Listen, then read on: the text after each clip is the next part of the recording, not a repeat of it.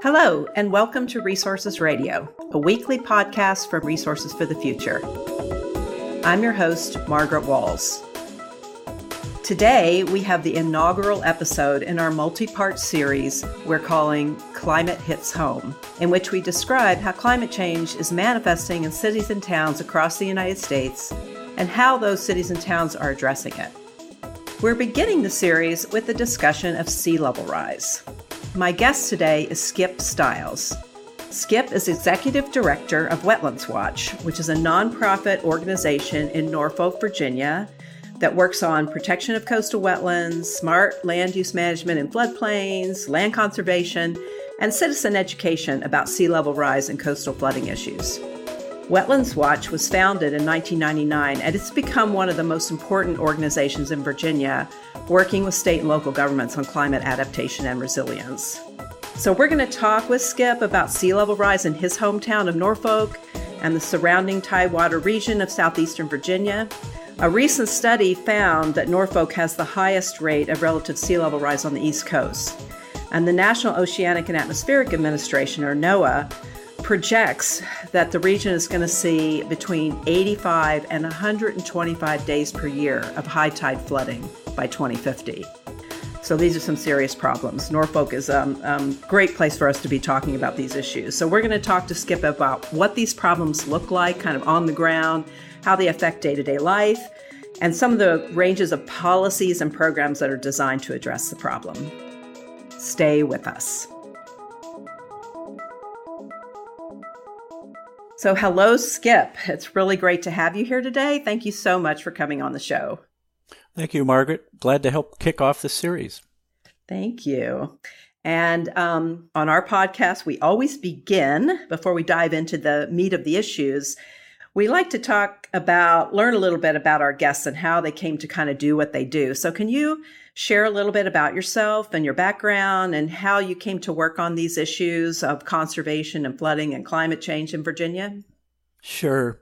The work that we're doing today for me is part of an arc that started in the mid-1970s. I took a job with a congressman who was one of the early leaders on climate change. He and Al Gore used to push these issues back then. And I worked there for 22 years, and we were constantly pushing for more work on climate change impacts. And so I had this early introduction to climate change. And then, fast forward 10 years or so after I left Congress, I got hooked up with Wetlands Watch and reintroduced to climate change. I was quite surprised at how far the impacts had advanced since the last time I looked at it.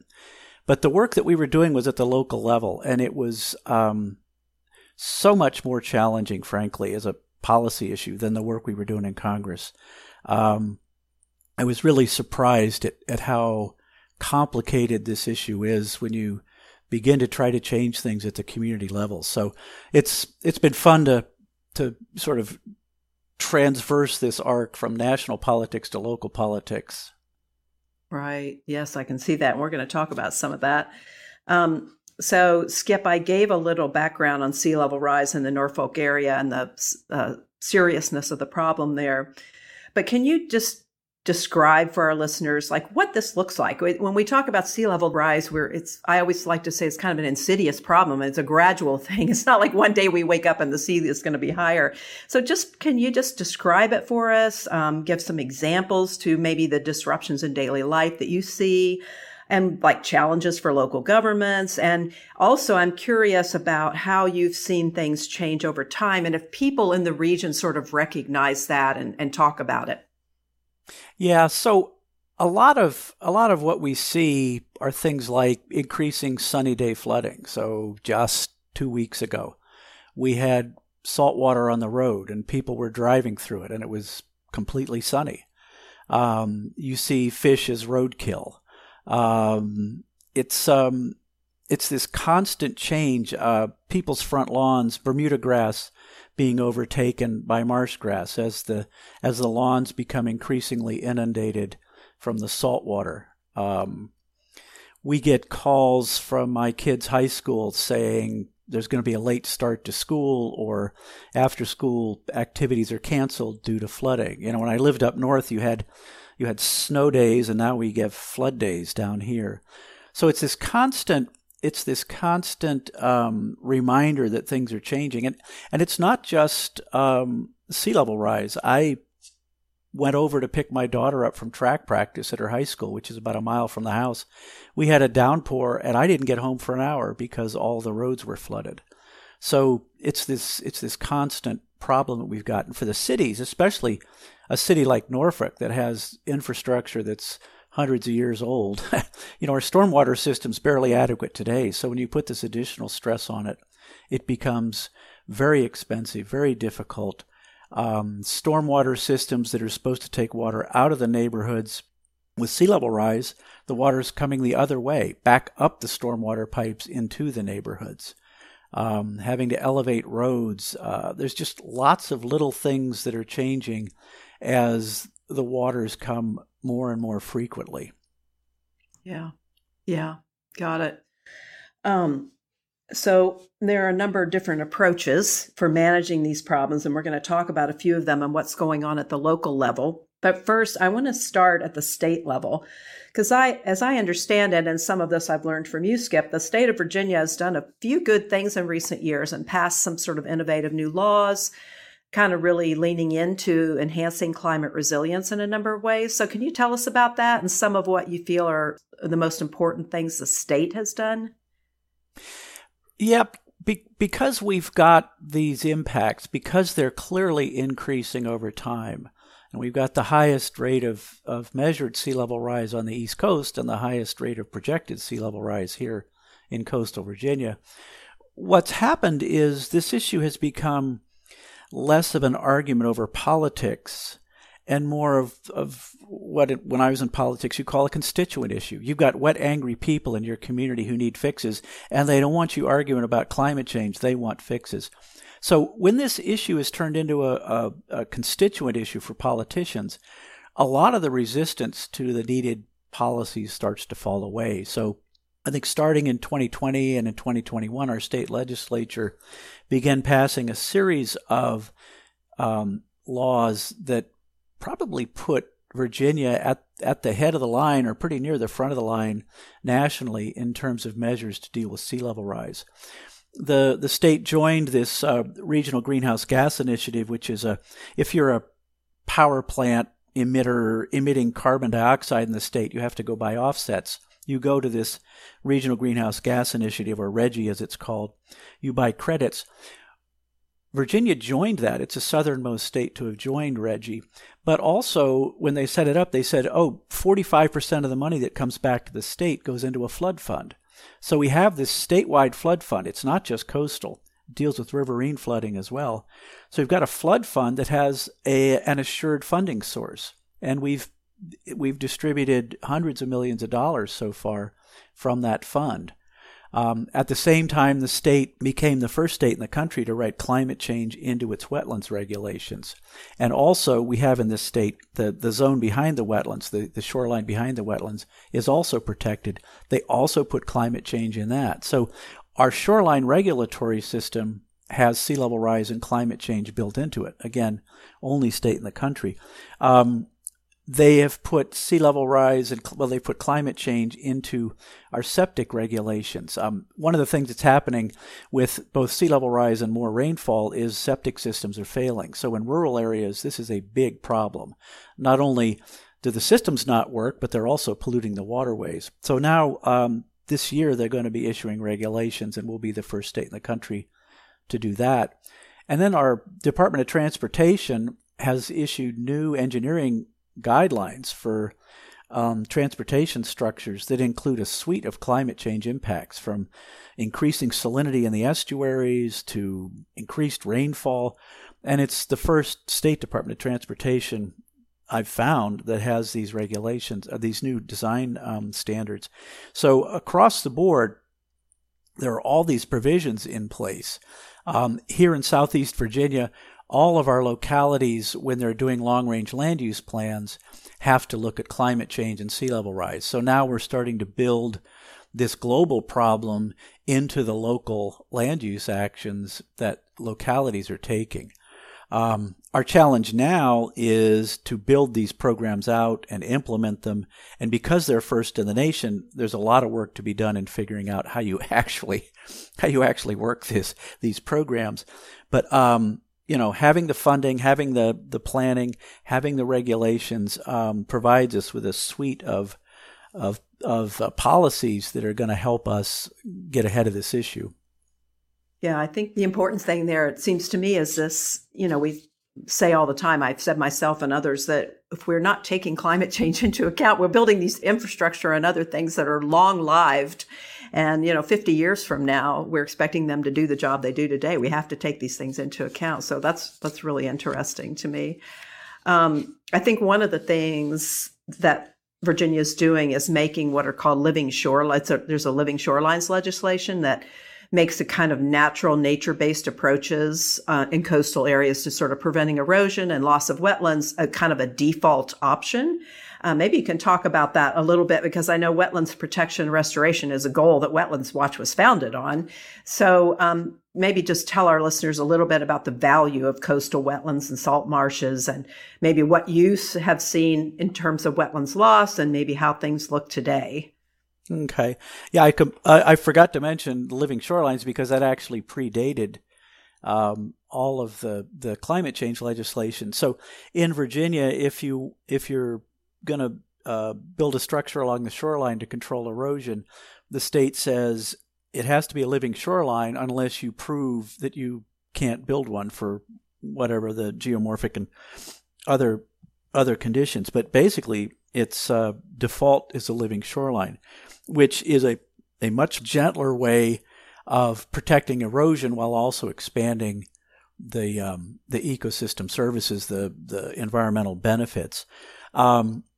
So the wetlands in Virginia, I mean, there's our colleagues at the North Carolina Coastal Federation have a great bumper sticker that says, "No wetlands, no seafood." And that's 80 to 90% of the fish and finfish, shellfish species, both sport and commercial, spend part of their time in tidal wetlands. And so they're essential fish habitat, they're essential bird habitat. They provide a great deal of nutrient take-up, the nutrient pollution, nitrogen, phosphorus. These wetlands soak it up like sponges and process it, and the plants grow on those nutrients. But it keeps the excess nutrients out of the waterways and keeps the algal blooms down. The wetlands help buffer wave action, so you have storm loss reduction because of wetlands. And so there's a whole suite of values that wetlands provide, the tidal wetlands we're talking about here. The non-tidal wetlands provide a whole nother set of flood control protections and the rest. So and they're all for free. So you've got all of these free services. All you got to do is keep your wetlands. But since John Smith showed up here, we've already lost about half of our wetlands in Virginia because of development and not taking care of our wetlands. I mean, the wetlands laws didn't really kick in until the 70s. So we've lost about half of our tidal wetlands already. The problem going forward is that with the rates of sea level rise we're seeing, the wetlands cannot stay in place. Wetlands can trap sediments and grow vertically, about 2 feet a century. But we've got sea level rise that's now looking at 3 to 4 feet at least this century. So the only choice then for the wetlands is to transgress horizontally, move inland, move upland, whatever you want to call it. As the water line moves up the shoreline, the wetlands will move with it, stay in the intertidal zone until they hit a bulkhead, a road, a marina, someone's house, until there's some hard structure in the way. And so when we started our work back in 2006, we sat down with some scientists from the Virginia Institute of Marine Science and looked at the projections and said, it looks like we're going to lose between 50 and 80% of our remaining tidal wetlands unless we can get these hardened structures out of the way. And that's the big challenge that we've got, is how do we allow for marsh migration and the continuance of all of these free services that we don't pay a dime for? How do we allow the wetlands to move uphill with sea level rise. That is the big challenge, because we're now, with higher rates of sea level rise, we're seeing wetlands loss estimates that go as high as 80 and 90%, by 2080, by a little after mid-century. And that's very disturbing. So this is the challenge that we're facing. We got into this, we went out with a message that said, hey, save your wetlands from climate change. And initially the challenge was getting people to accept the problem. And then it was to get them to begin adapting. And in Virginia, as I outlined earlier, we've made great progress on that so far. Is it enough? That's what we're facing now, is can we keep up with the tide? Right. Skip, I want to turn now to talk about, rather than the natural infrastructure like wetlands, hard infrastructure, levees, seawalls, and the like. And I want to ask you about the planned approach in Norfolk, and that's a set of flood walls and levees and tide gates, pump stations that would be, as I understand it, constructed by the U.S. Army Corps of Engineers and jointly paid for by the Corps and the city. And now Norfolk is not the only coastal city embarking on such investments, and they are controversial in many locations, I would say. Miami and New York are other examples. So can you talk about this planned approach? What's the sentiment in Norfolk? Where do things stand right now in terms of implementing this large infrastructure project? Well, this is a fresh issue for us because we just approved the partnership agreement with the Corps this week. Our city council moved ahead. We were arguing for a pause. We pointed that Miami had paused it. Naples, Florida, Collier County paused their program, their coastal storm risk management project, because they had concerns about it. We have a lot of concerns about the fact that this is primarily hardened infrastructure. There's some places where you've got to have hardened infrastructure. We're a big port city, and you can't tie a tanker up to a living shoreline. You've got to have a hardened shoreline. But the rest of the city doesn't necessarily need all of that. So we were arguing for more nature-based solutions.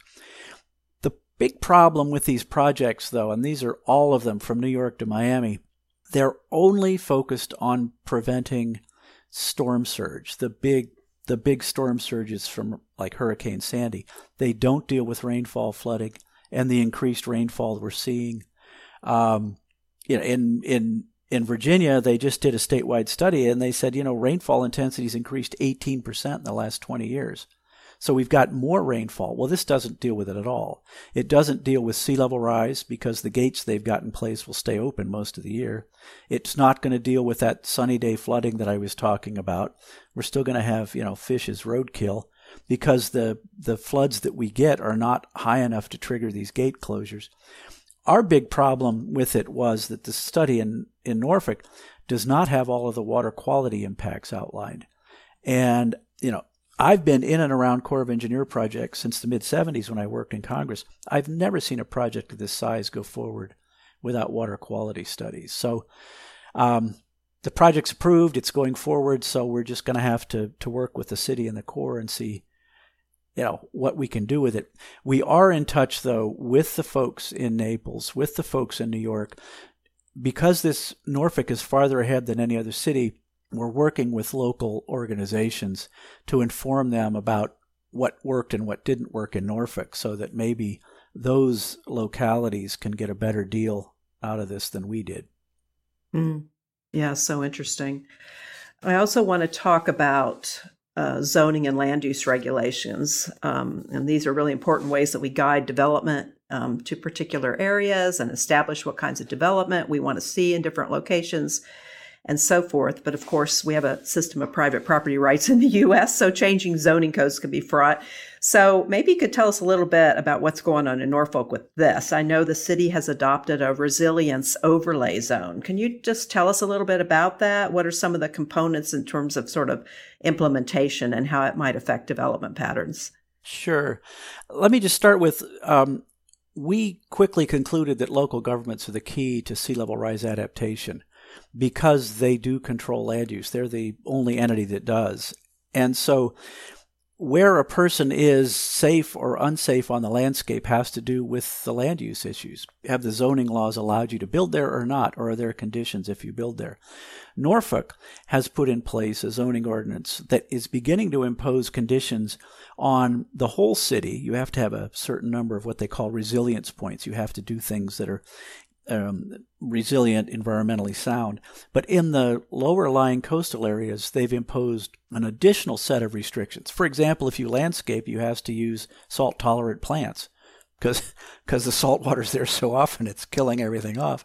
So little things like that, but big things like if you want to develop in the upper part of the city, the higher part of the city, you can go down to this coastal overlay area, the lower part of the city, and actually purchase the development rights of somebody who says, look, my house floods too often, I'm willing to sell it. The developer can buy that property and then transfer those rights to develop, get the resilience points to build in the higher part of the city. So the idea is it's what in land use is called transfer of development rights, but it's using a market approach. The government's not involved at all. You're telling a builder, hey, you want development points, here's somebody over here who wants out of their house, go do a deal and I'll give you the resilience points and you can build the apartments in the higher part of the city. So the idea is to try to transfer the development out of the lower, soggier parts of Norfolk into the upland. And it really is innovative. It's the only one of these that we were able to find in the country.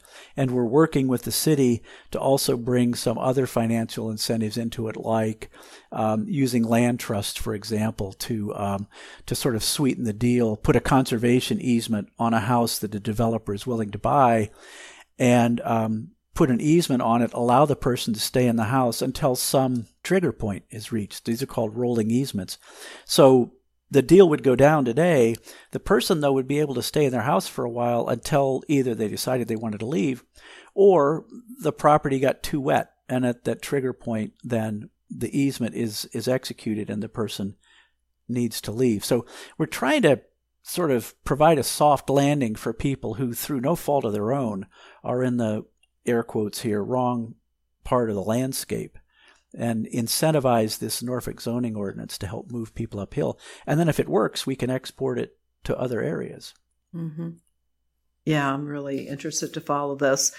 I want to turn our attention, if you don't mind, to kind of the distribution of impacts of sea level rise and coastal flooding. So I think by now, it's pretty widely recognized that lower income and socially vulnerable populations tend to be more heavily impacted by flooding than sort of their wealthier counterparts. There's live disproportionately in floodplains, whether that's due to historical discrimination or lower prices or what have you. They have greater difficulty recovering from disasters, often a lack of flood insurance, personal savings, and so forth. And then sometimes neighborhoods people have found are left behind in terms of where the money goes for hazard mitigation and resilience investments. So the Tidewater region, the Hampton Roads region, Norfolk in particular, I think is pretty diverse. You have some fairly wealthy neighborhoods, some poorer ones. So can you, Skip, tell us a little bit about what you see in terms of the distributional impacts of flooding in the region? And is this an issue that is getting attention in the policy world when we're trying to build resilience? Yeah, so anybody along the shore here is getting wet, rich or poor. So the impacts are pretty much universally felt. It's the access to solutions that then becomes the issue. One issue that came up with our flood wall, for example, there's a lower income neighborhood, and because the house values are not as high there, their benefit cost analysis, which is a process the Corps of Engineers goes through to figure out what solutions make the most economic sense, precluded them from getting a flood wall. They were going to have their houses elevated and that was it. And so that caused quite a controversy and exposed the problems that we have with the way that people compute benefits. Now, it was fixed because the city and the Corps are going to seek some exemptions to the conventional way they compute these benefits. But that's a big problem. A lot of these programs bypass lower income areas because they're not worth as much, air quotes here again, monetarily. And it's only when you put some of the historic and socioeconomic pieces in that the playing field gets leveled. And so that's something I think that needs to be done more and more. We do a lot of work. We have a program where we bring university students, engineering and architecture students, into neighborhoods to do resilience design work for the community. We produce it in partnership with the residents. And we specifically pick these low, moderate income areas. And the idea here is that if the funding becomes available, these communities will have design plans in their hand and will move to the front of the line for the distribution of the money. So we're trying to see if we can give a leg up to some of these neighborhoods, because the impacts are felt universally, but the political and regulatory processes disadvantage them in the ways that the monies are distributed. Right. Yeah, that's great, because technical assistance of various kinds is really needed. So that's a neat program you're doing. I recently saw an article in the Wall Street Journal about Norfolk and the Hampton Roads region, and the theme of that piece, which was on April 26th, was published, is really that y'all are ahead of others in addressing sea level rise and coastal flooding issues. I thought there was an interesting quote from the chief resilience officer in Charleston, South Carolina, where they have their own problems, where he said, "We're about 2 years behind Norfolk." So I guess I want to ask you, kind of my last substantive question here is, you all have had the problems longer. You have a big government presence in the region, military bases and so forth, which may have helped bring attention to the issues. And I know you've been involved at Wetlands Watch for many years. So I want to ask you big picture questions about what are some of the lessons you've learned, and maybe some important things you would advise, I guess, for other communities on how to make progress on this building coastal resilience problem. I think the biggest thing is to organize the support, in the community and engage the process early. I mean, that's one of the things that's worked here so well, is that because the community sees the impacts, they're energized and engage in the planning process, go to the meetings. I mean, it's this constant presence that causes the issue to be at the front of the agenda, at the front of the funding plans. And so the first thing is it's basic politics. Just organize and make your presence known. I think the other thing that we've seen here is there's the partnerships that develop. There's some non-traditional partnerships that develop. It's always the environmentalists saying fix this, fix that. But we've reached out to the faith communities, the business communities being affected here. This is an economic issue. And so we've engaged the private sector on this as well, because resilience is not just resilience from the natural, resources side. Resilience is also from the finance side. Is your economy going to remain intact? So I think finding those partners is essential. One other thing that's proven useful is taking full advantage of these teachable moments. We again see sea level rise as a sort of a daily impact, and so it's easier and easier, unfortunately, for us to get our message across. So when I was in politics, there was this cynical phrase, "Never let a good disaster go to waste." We have seen such progress following storms and flood events. And so being prepared to move into the policy space, into the community organizing space on the heels of an event is critical, because that's when you can make a tremendous amount of policy progress. Mm-hmm. Yeah. Yeah, good point. And you're not the first person I've heard make that point. So it's good to hear. All right. Well, Skip, this has been great. We want to close our podcast with our regular feature, which we call Top of the Stack. And that's where we're going to ask you to recommend something to our listeners, a book, an article, a podcast, anything really. Do you have something you'd like to suggest to our listeners? What's on the top of your stack? Oh, something I constantly turn back to. That was actually two books, really. Edward Wilson's The Future of Life, which is he's such a great writer, and it's really about the problems we face and solutions. And E.O. Wilson is just wonderful. And then this being not far after Earth Day, every Earth Day I go back and I read the classic Aldo Leopold's Sand County Almanac, and it really is a book that has stood the test of time. And his essay, The Land Ethic, in that almanac is one that I go back to a lot for inspiration during those dark moments where I go, oh my gosh, are we ever going to be able to fix this? Yeah, heartily recommend that book as well. So Skip, it's really been a pleasure having you on Resources Radio. I'm so glad we're able to get you to kick off our Climate Hits Home podcast series. It's really fascinating to learn about what's going on in Norfolk. So much is going on there. And it's great to hear about all your all's work at Wetlands Watch. I really appreciate you taking the time to come on the show. Thank you very much. Well, thank you for taking this initiative. Great effort. You've been listening to Resources Radio, a podcast from Resources for the Future. If you have a minute, we'd really appreciate you leaving us a rating or a comment on your podcast platform of choice. Also, feel free to send us your suggestions for future episodes. This podcast is made possible with the generous financial support of our listeners. You can help us continue producing these kinds of discussions on the topics that you care about by making a donation to Resources for the Future online at rff.org/donate. RFF is an independent, nonprofit research institution in Washington, D.C. Our mission is to improve environmental, energy, and natural resource decisions through impartial economic research and policy engagement. The views expressed on this podcast are solely those of the podcast guests and may differ from those of RFF experts, its officers, or its directors. RFF does not take positions on specific legislative proposals. Resources Radio is produced by Elizabeth Wasson with music by Daniel Ramey. Join us next week for another episode.